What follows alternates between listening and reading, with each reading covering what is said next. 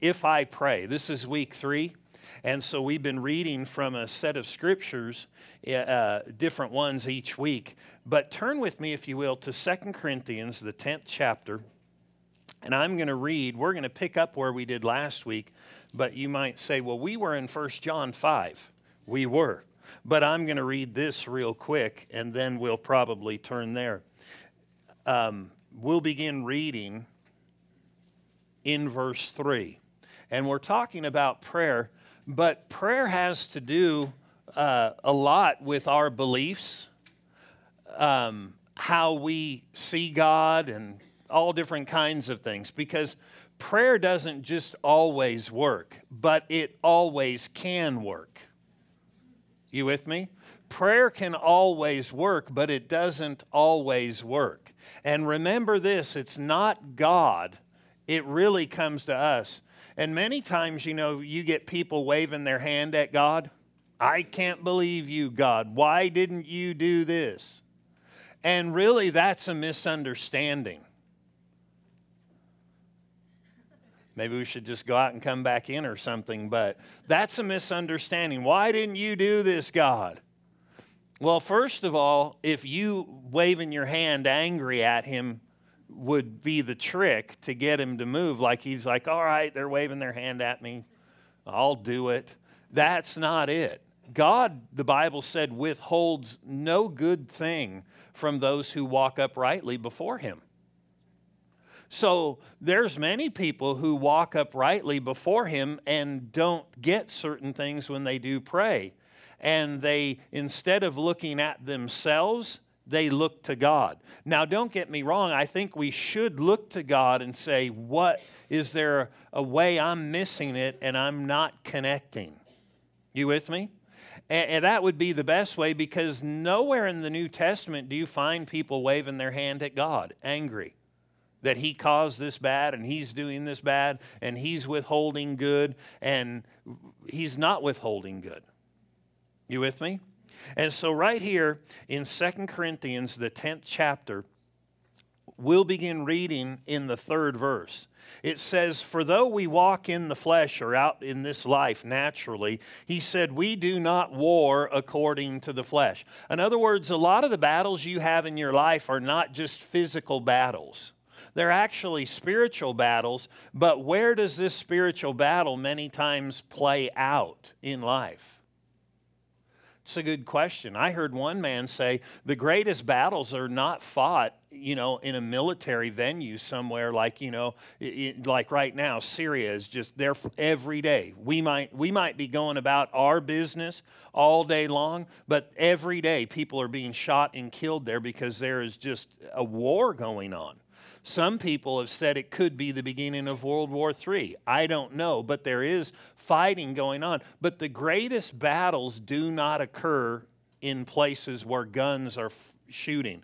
Now, that's not to diminish, the severity of a war with guns and bombs and everything else. But there are greater battles that go on all the time, and they don't always happen in places like that, though they do happen there, but they happen in people's lives all the time.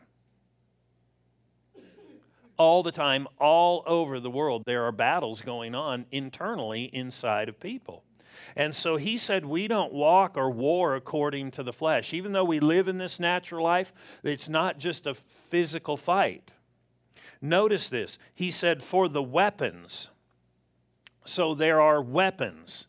The weapons of our warfare are not carnal, which comes from the word really where we get, meat or flesh.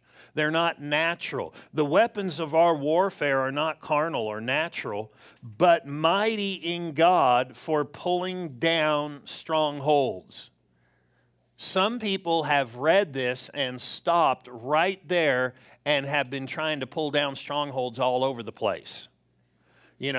There are people that think there's devils up there that you got to pull down over a city and you've got to do this.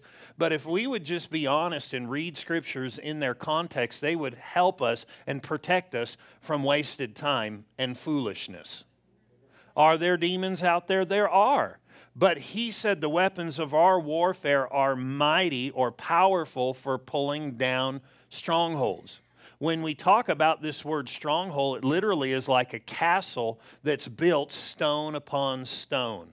And so when he said they're mighty in God for pulling them down, you understand this. If you were going to pull down a stronghold like a castle, you might pull it down piece by piece. Even with our technology today, if we were going to destroy a castle and we brought a wrecking ball in, you would break it down chunk by chunk, wouldn't you? You wouldn't just, unless you just blew the thing up, but there still would be rubble and things like that. But he's saying the weapons of our warfare are mighty for pulling down strongholds. But what are these strongholds he's talking about? Where are these strongholds? Notice this. He said they're mighty in God for pulling down strongholds, casting down, pulling down, casting down. Notice this word, arguments. Arguments. Arguments. And every high thing that exalts itself against the knowledge of God. And notice this, and bringing every thought into captivity. One translation says, casting down imaginations.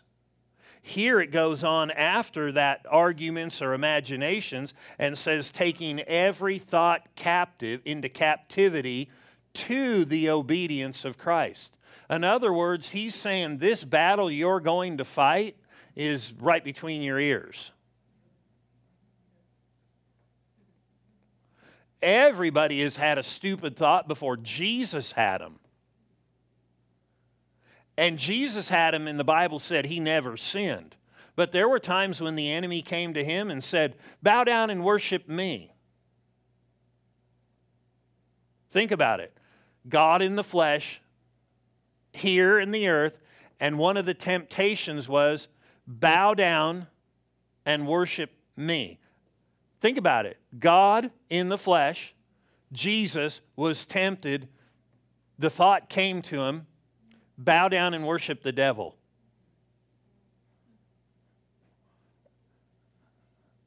Some people say, well, that's... Yeah, it's in the Bible, Luke 4, and other places. So he was tempted to do something that just seemed weird. Does that mean it was him? No.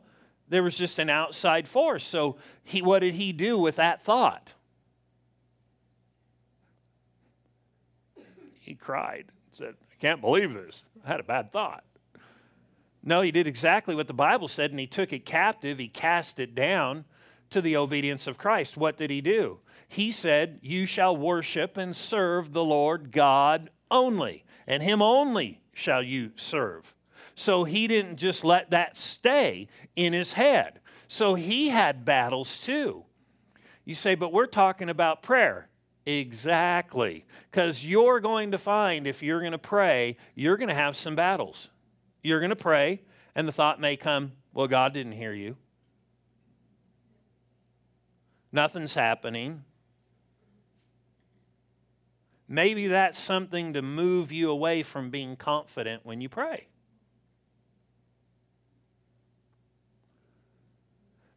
Maybe you don't have weak faith. Maybe the faith you have is trying to be robbed from you. Maybe you've got the faith that it would take to get an answer to prayer, but those thoughts come, and if you entertain them, maybe it could rob you. And maybe God doesn't want you robbed, so maybe we should listen to these things. Now, I do believe there's devils out there and stuff like that, but our battle is an internal one many times. You know, the thoughts come against people. And we shouldn't just lay down to them, nor should we get over infatuated with them and get our focus on them. Because there are some people that become so devil conscious that everything's a devil. And there are devils. But the issue is this: if you're going to go, there is an enemy, he'll want you to overly focus on him. And one of the big things for a Christian is to stay in the middle of the road. You understand? And so the Bible tells us, it says different things like this. We're to shun certain things.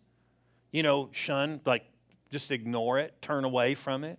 The Bible tells us we're to not give our attention to certain things. The Bible said we're to turn away from certain things. The Bible said we're not to consider certain things. So thoughts will come to us because they would like to captivate your attention.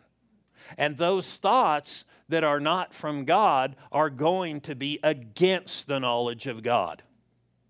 You with me? We shouldn't freak out when they come.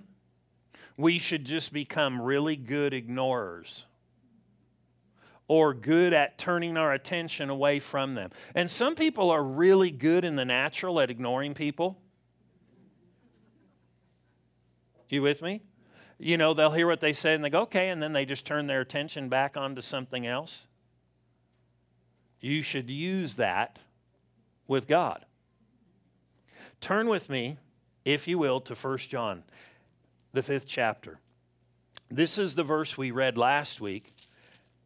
And so knowledge is a weapon that helps us to drive off wrong thinking, so to speak. But 1 John 5, and we're going to begin reading in the 14th and the 15th verses that we read last week. Notice this. It says, now this is the confidence that we have in Him, or in Jesus. We said this last week, that every believer has a confidence in Jesus. Jesus provided a way for humanity to come back into good standing with God and to stand boldly before God and to be able to pray and get answers. You have, as a believer, a confidence. Whether you know it or not, He made you clean. If you've received Him, He puts you back into good standing with God by just sheer trust in Him. He's washed you and cleansed you and put you there. You didn't put yourself there. That's why it says it's a confidence that we have in Him. But He didn't stop there. He said, this is the confidence that we have in Him, that if we ask anything. Now, you can't stop there, but anything, what anything? Anything according to His will. So we have a confidence in Jesus that if we will ask anything according to His will. So if you ask, so we have a confidence that if we'll ask anything according to His will, notice this, He hears us. Now, before we keep reading, let me make this statement. This has to be a different kind of hearing. Because let me ask you this. So is it God's will for us to cuss and swear? Most people would say no. So then, if that's not His will, then He obviously wouldn't hear you if you cussed, right? No. He hears everything. So this has to be a different kind of hearing. This is a hearing with a positive answer. Because He hears everything, right? Because how could you give an account for something, if He doesn't hear anything that's outside of His will? He hears everything, but this hearing has to do with hearing and getting an answer and a response in line with what you pray. Notice this. Now, this is the confidence that we have in Him, that if we ask anything according to His will, He hears us. He hears us. Notice verse 15. And so He's connecting with what He just got done saying with what He's about to say. We all know this, right? Because and is a conjunction. And I learned not in school but on television that conjunction, junction. What's your function? It's hooking up phrases and clauses and making them function. And so that's what He's trying to do, right? And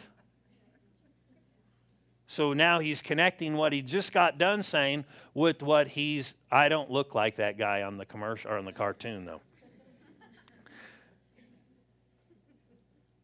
And so he's connecting if we know he hears. How do we know he hears? Well, he hears everything, but this kind of hearing in line with this is asking according to his will. Then we know he hears us. And whatever we ask, we know.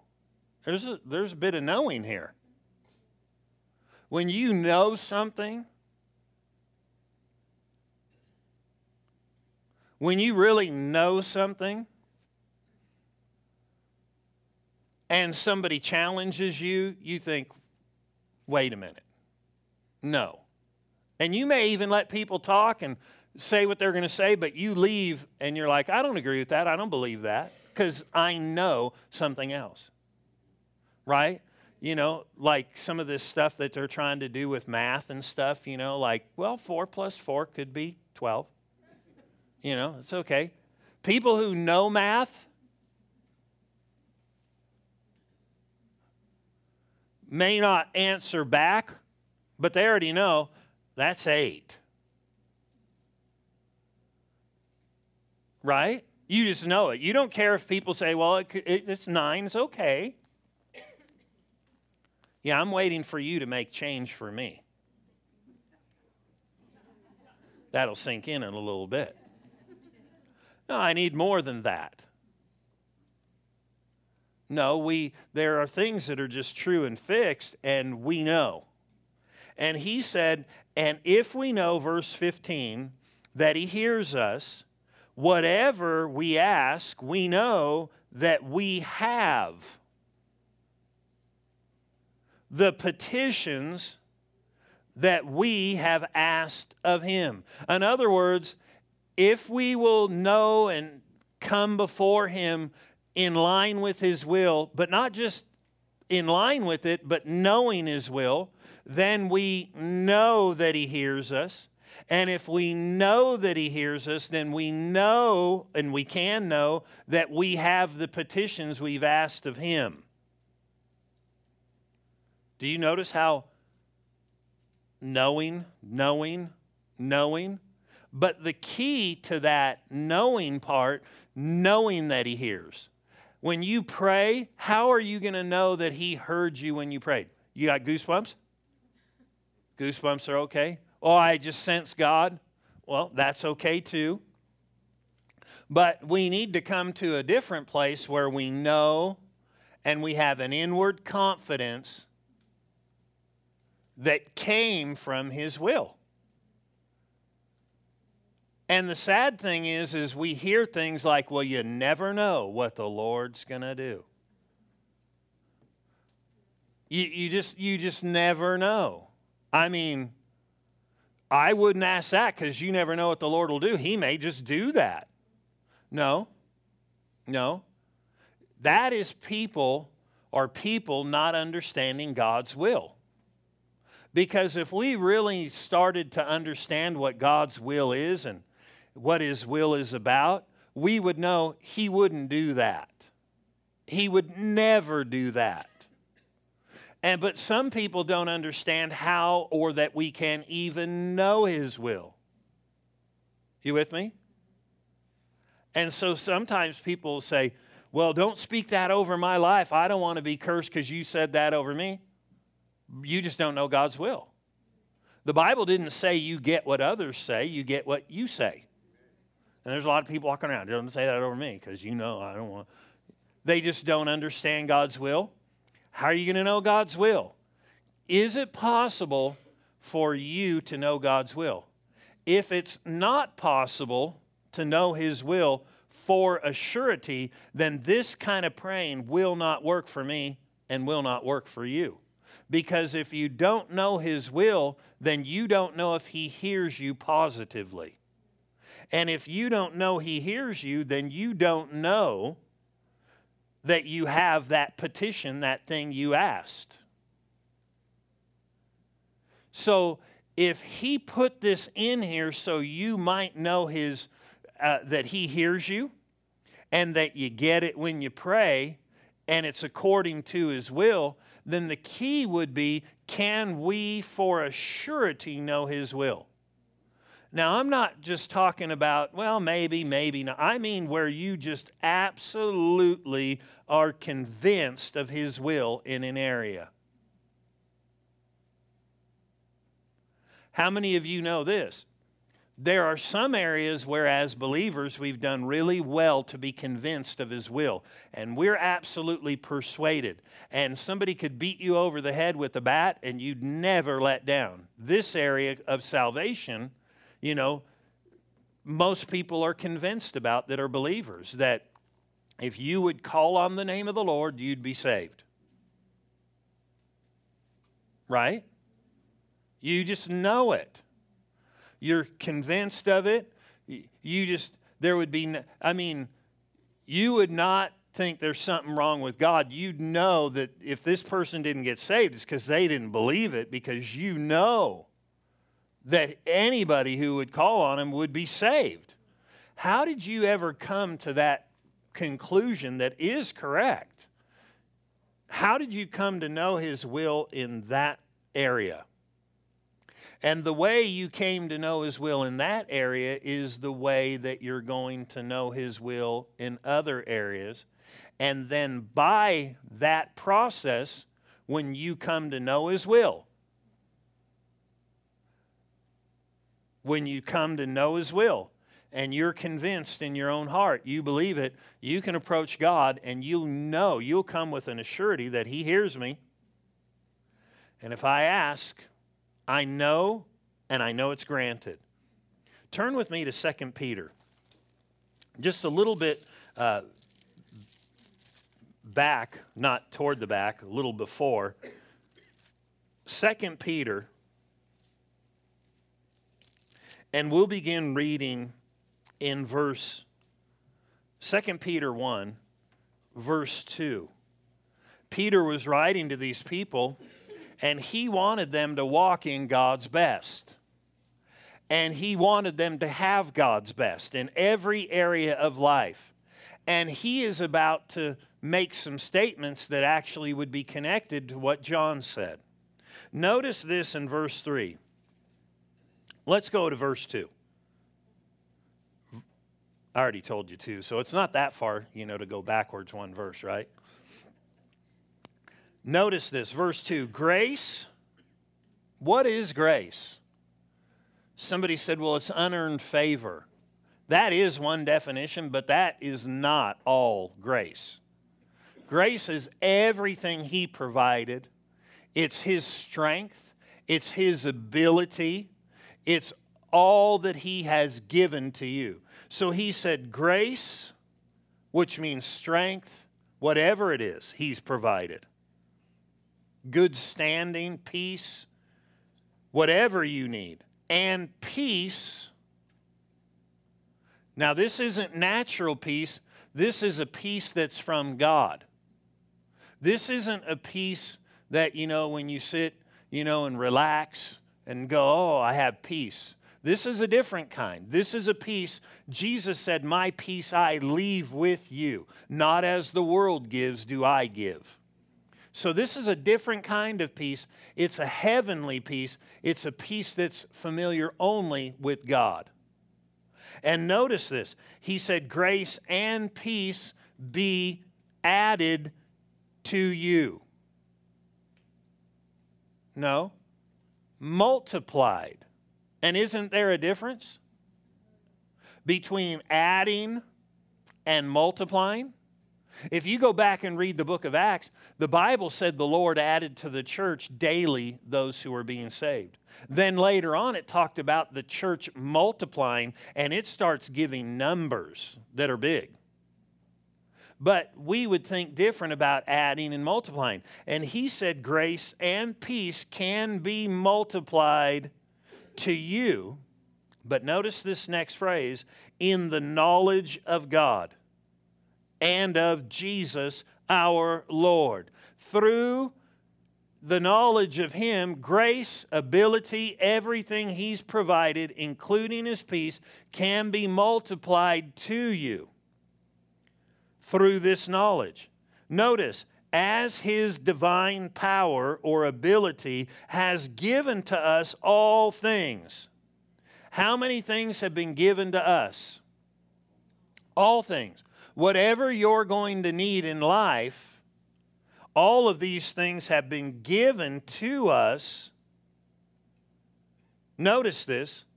As His divine power has given to us all things that pertain to life and godliness, or living a godly life. Notice, through the knowledge of Him who has called us by glory and virtue. Notice verse 4. By which, in other words, these things have been given to us. They've been provided. How were they provided? When Jesus died and rose again, He actually paid already for everything that you will ever need. They are already to your account. But you have to know it. Hey, if you don't know you have something to your account, you wouldn't go and withdraw it. And you wouldn't be confident. Would you just go to the bank and go, I need $10,000? If you didn't even think you had it in your account? You wouldn't have confidence to do that, would you? If you did, you'd have some kind of guts, but it would be founded on nothing. But the fact of the matter is, I don't know about you, but I've had friends say, hey, we were looking on this website and we searched your family and we searched our family, you know, people we grew up with. And because you can find on certain sites things that belong to people that have been left to people and people don't even know it. And you can go search, and like one person had $1,000. Well, that's not, you know, a ton of money, but, you know, what if it was $100,000? And one friend told another friend, hey, this is yours. And, you know, they can search, and sure enough, some relative left something, and it's just sitting there. It belongs to them. It is theirs and rightfully theirs. They haven't partaken of it because they don't have knowledge of it. But once they get knowledge of it, it would create a confidence in them to be able to search and figure out how to get it. And if you found out something was yours, but it wasn't in your possession, like $1 million, wouldn't you be like, oh, we'll deal with that like next month? No, you wouldn't. You'd be like, I think we're going to be not going out to eat after church. We're going to go get after this. We'll get pizza delivered or something, but we're going to get this. Then if you start doing research and come to find out, yeah, you got $1 million, then what do you need to get it? You need knowledge. Where is this $1 million? Who's holding my $1 million? What are the forms I have to fill out? What's the ID I have to bring? Where do I got to go to get this? What do I need to do? The key becomes knowledge. Right? You could have that $1 million and somebody say, see, here's the thing, and they show it to you and you go, yeah, that's a legal document, but does that mean you can just go to Wells Fargo and get it? It might not be at Wells Fargo. Well, then I'll try Chase Bank. And you could stumble around from bank to bank, and it may not even be in these banks. It might be in some federal holding place. How would you know? Unless you went and researched and got the knowledge that could make you confident enough to go access it. Would it mean it's not yours if you haven't accessed it? No, not at all. There are people who live under a cloud of guilt all day long, and they're Christians. They just haven't accessed, and they're maybe living right, doing what they know they're supposed to do, but they live under a cloud of guilt because they haven't accessed the knowledge that Christ's blood has cleansed them from that. And so those thoughts just stay in their head, and they live feeling inferior, and they're not. It's already theirs, but they maybe prayed, they went to Chase Bank, but it wasn't being held there. Oh, Lord, take this away from me. That's the wrong approach. It's the wrong approach. He's already paid for it. He's the one who put it in your account. that you might not have that. So to say, well, just Lord, no, the key is getting knowledge, then you can approach and appropriate what belongs to you. So notice what he said here. Verse 4, by which have been given to us, which would mean you and me, every single believer, exceedingly great. It's interesting when you couple words like that, just not great. These are exceedingly great. Notice this, and precious. What's precious? Somebody said, oh, I have those precious moments things. Well, that's not what we're talking about. Something that's real dear. Right? Something that's precious is something of great value. So he said there's exceeding great and precious what? Promises. So the Bible is not just that book. The Bible has some super valuable things in it. It's got great and precious promises. Notice that through these what? These great and precious promises.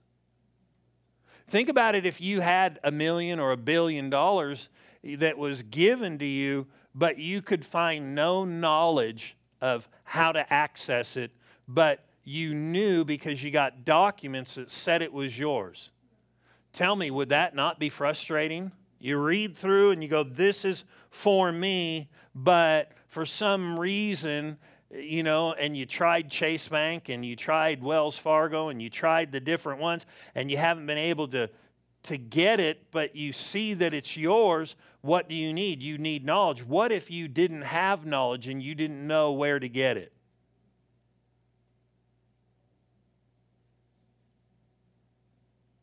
What if you just said, well, don't worry, I don't need knowledge. I can get this on my own. I'll figure it out. But here he said these truths are great and precious promises that through these, what? These great and precious promises, instructions, they're the things that tell you what belong to you. Notice he said, through these you may be partakers. You want your $1 million? You got to get the knowledge so you can partake of what's already yours. Notice his divine power has already given this. You're not going to talk God into saving somebody. He's already done it. And it's the same thing true with other types of prayer. Sometimes people go to pray and think that they're going to talk God into doing this for them. Like if we get enough people knocking on his door, he'll do it.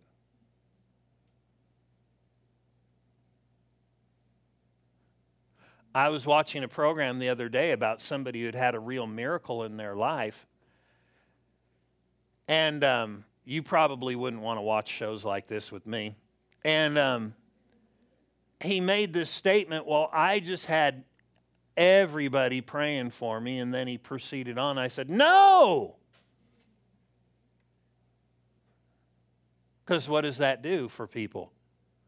It starts disqualifying people immediately. I did. I said, that's not why you got it. That's why I said you probably wouldn't want to watch some things with me. You might get loud during football. You hear me when somebody's on preaching. You know, they're preaching. I'll start yelling. Sometimes it's not good. No, that's not why. It can't be. Because then what does it do? It disqualifies you because you're sitting there and you're inferior. You're there by yourself in your own room and you don't know any Christians. You know 5. And he had everybody. He had thousands of people praying for him. But you don't see that in the Bible. You'd notice it didn't say, by this and 1,000 people praying for you. If that's the case, God's a respecter of persons. Some of the scriptures that people just readily throw out there like they're so are not actually so. You know? Like, and no offense to somebody who said this, but where 2 or 3 are gathered together, there am I in the midst of them. That's why you don't hear me saying that, because that scripture is taken out of its setting. It has not anything to do with what people are going, woo, let's praise the Lord. There's 2 or 3 of us together. He's now here in our midst.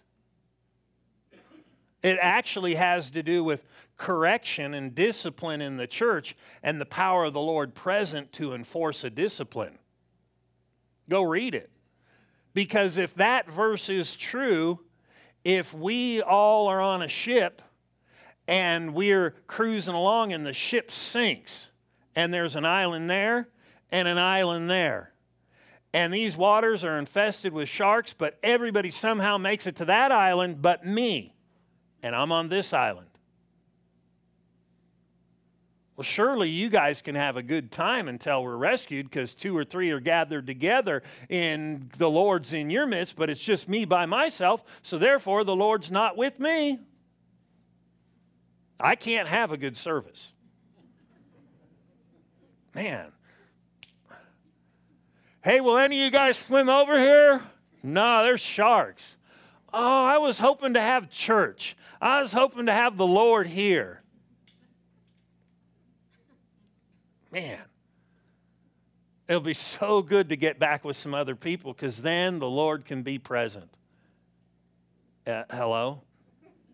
Wonder whatever happened to all those other verses. I'll never leave you. I'll never forsake you. Lo, I am with you. What about Paul when he was in prison and he said, all men forsook me, but the Lord stood with me and strengthened me?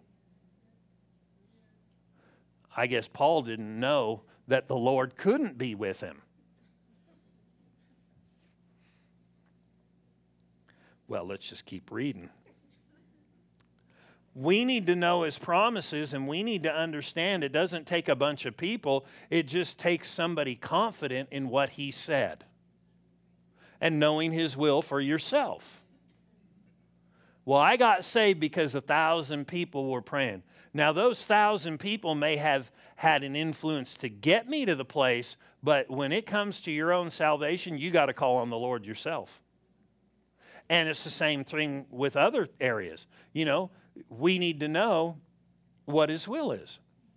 And notice He said, by these great and precious promises, we might be partakers of the divine nature. You can partake of the divine nature, having escaped the corruption or the depravity that is in the world through lust. How did the world get so jacked up? Lust. But remember, lust just means a strong desire for something forbidden. How did corruption get in the world? There was a desire for something that was forbidden called fruit.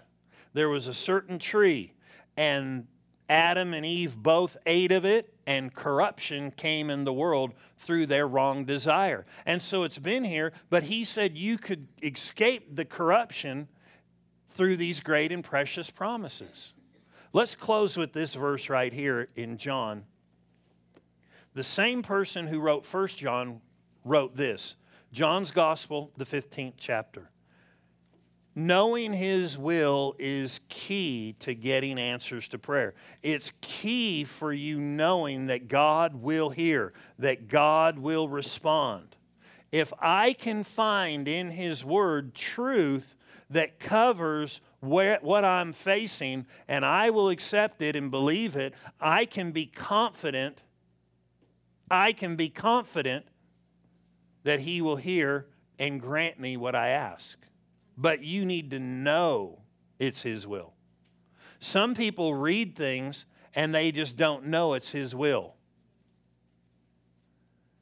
And what happens is there have been strongholds that have been put into people's lives that they didn't know. Well, He'd do that for others, but maybe not for me. Maybe if I was better, He'd do this for me. Maybe if I had more faith, He'd do this for me. And allow ourselves to be talked out of things. Notice this in John 15. Notice, we'll begin reading in verse 1. I am the true vine, and my Father is the vine dresser. Every branch in me that does not bear fruit, he takes away. And every branch in me, every branch that bears fruit, he prunes, that it may bear more fruit. Now, I probably shouldn't have read that, because you leave people who don't know things and have heard people say stuff. You know, if you don't bear fruit, the Lord will take you away.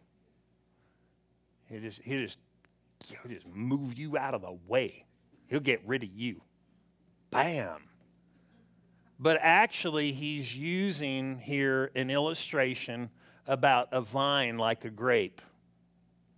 And he said, if you don't bear fruit, the Lord will take you away. Oh, then I better start bearing fruit. No. And if you are bearing fruit, he'll prune you so you bear more fruit. If people understood, one of the words there where it says takes away, literally in the Greek means lift up.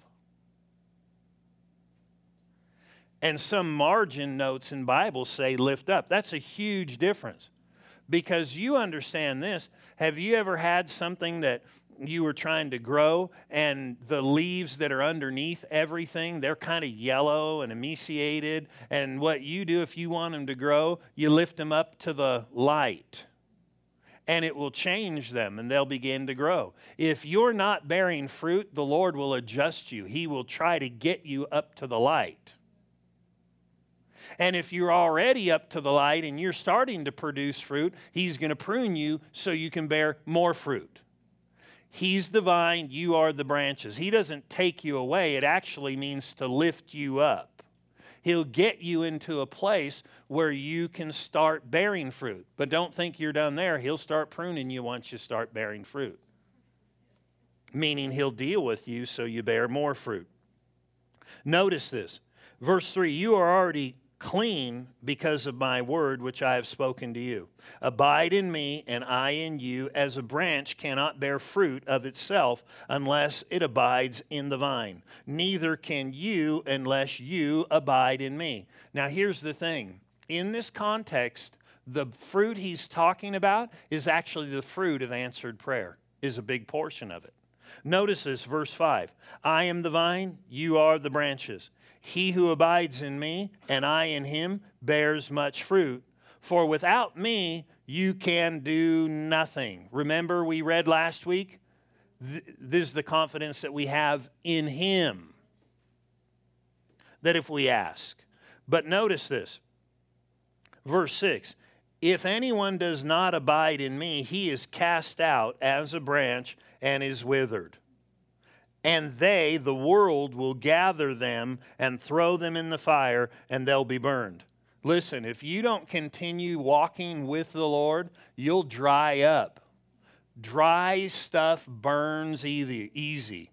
And the world is just on fire with wrong, and you'll get torched. So you want to stay connected and walking with the Lord so his life just is still flowing in you. Notice verse 17, or verse 7 though. He said, if you abide in me, if you'll just walk with me, and my words abide in you. In other words, you live in me and let my words live in you. If you'll let them live in you, you will ask whatever you desire, and it will be done for you. By this, what? This getting answers to prayer, my Father is glorified that you bear much fruit. For, notice this, so you will be my disciples, or self-disciplined ones. God wants you to get answers to your prayers. He said a key to it is knowing what his will is. The way you're going to know his will is get his word abiding in you. Because if you notice there, verse 7, it said, if you abide in me, and my words abide in you. Notice the next part. You will ask what you desire, and it shall be done for you. Do you think you might have a part to play in this? Notice that there wasn't a great emphasis on God here. Why? He will never fail you. You ever told your kids, quit helping your brother, quit helping your sister, just do your thing? That's kind of maybe this here. Don't try to help God. You do your part. He'll make sure it happens. Because if you will abide in me, and remember, He's the vine dresser, so God will help you to get this knowledge. He'll help teach you. He'll help direct you. Why? Because He ultimately wants to answer your prayers. He doesn't make this so hard, but He has set things out there, and basically it's just knowing His will. And where am I going to find His will? You never know what the Lord's going to do. Oh, yeah, you do. Oh, yes, you do. You're going to find it right here where these great and precious promises are. And when you see it, you can be confident. He's the one who said you could. Don't let somebody else say, well, you're just actually real arrogant about that. No, He told me this. And if He told me this, don't you think I should be able just to accept what He said? And so if they're great and precious promises, then maybe I should search them out before I pray. Because if I found out He for sure wanted me to have something, and I accepted it as so, and I approached Him, then I would know He would hear me. And if I know He hears me, I know He'll grant it, and I'll have it. How? By knowing His will. And aren't you glad He didn't hide it from you and me? Now, you understand, it's here. It's hidden in the pages, but for the most part, we could open it up and just read it ourselves. And man, think about us compared to people years ago. We actually can listen to it online. We can listen to it, download the Bible and listen to it, on our phones, in our cars. I mean, wherever you listen to it. And you could just listen. And then if you come across a promise, remember, it's not just a promise, it's exceeding great. Why is it great? Because that'll help you get that $1 million that's been given to your account. And it's a precious promise. It's great value because these instructions and things that He said will help you to be able to access those things.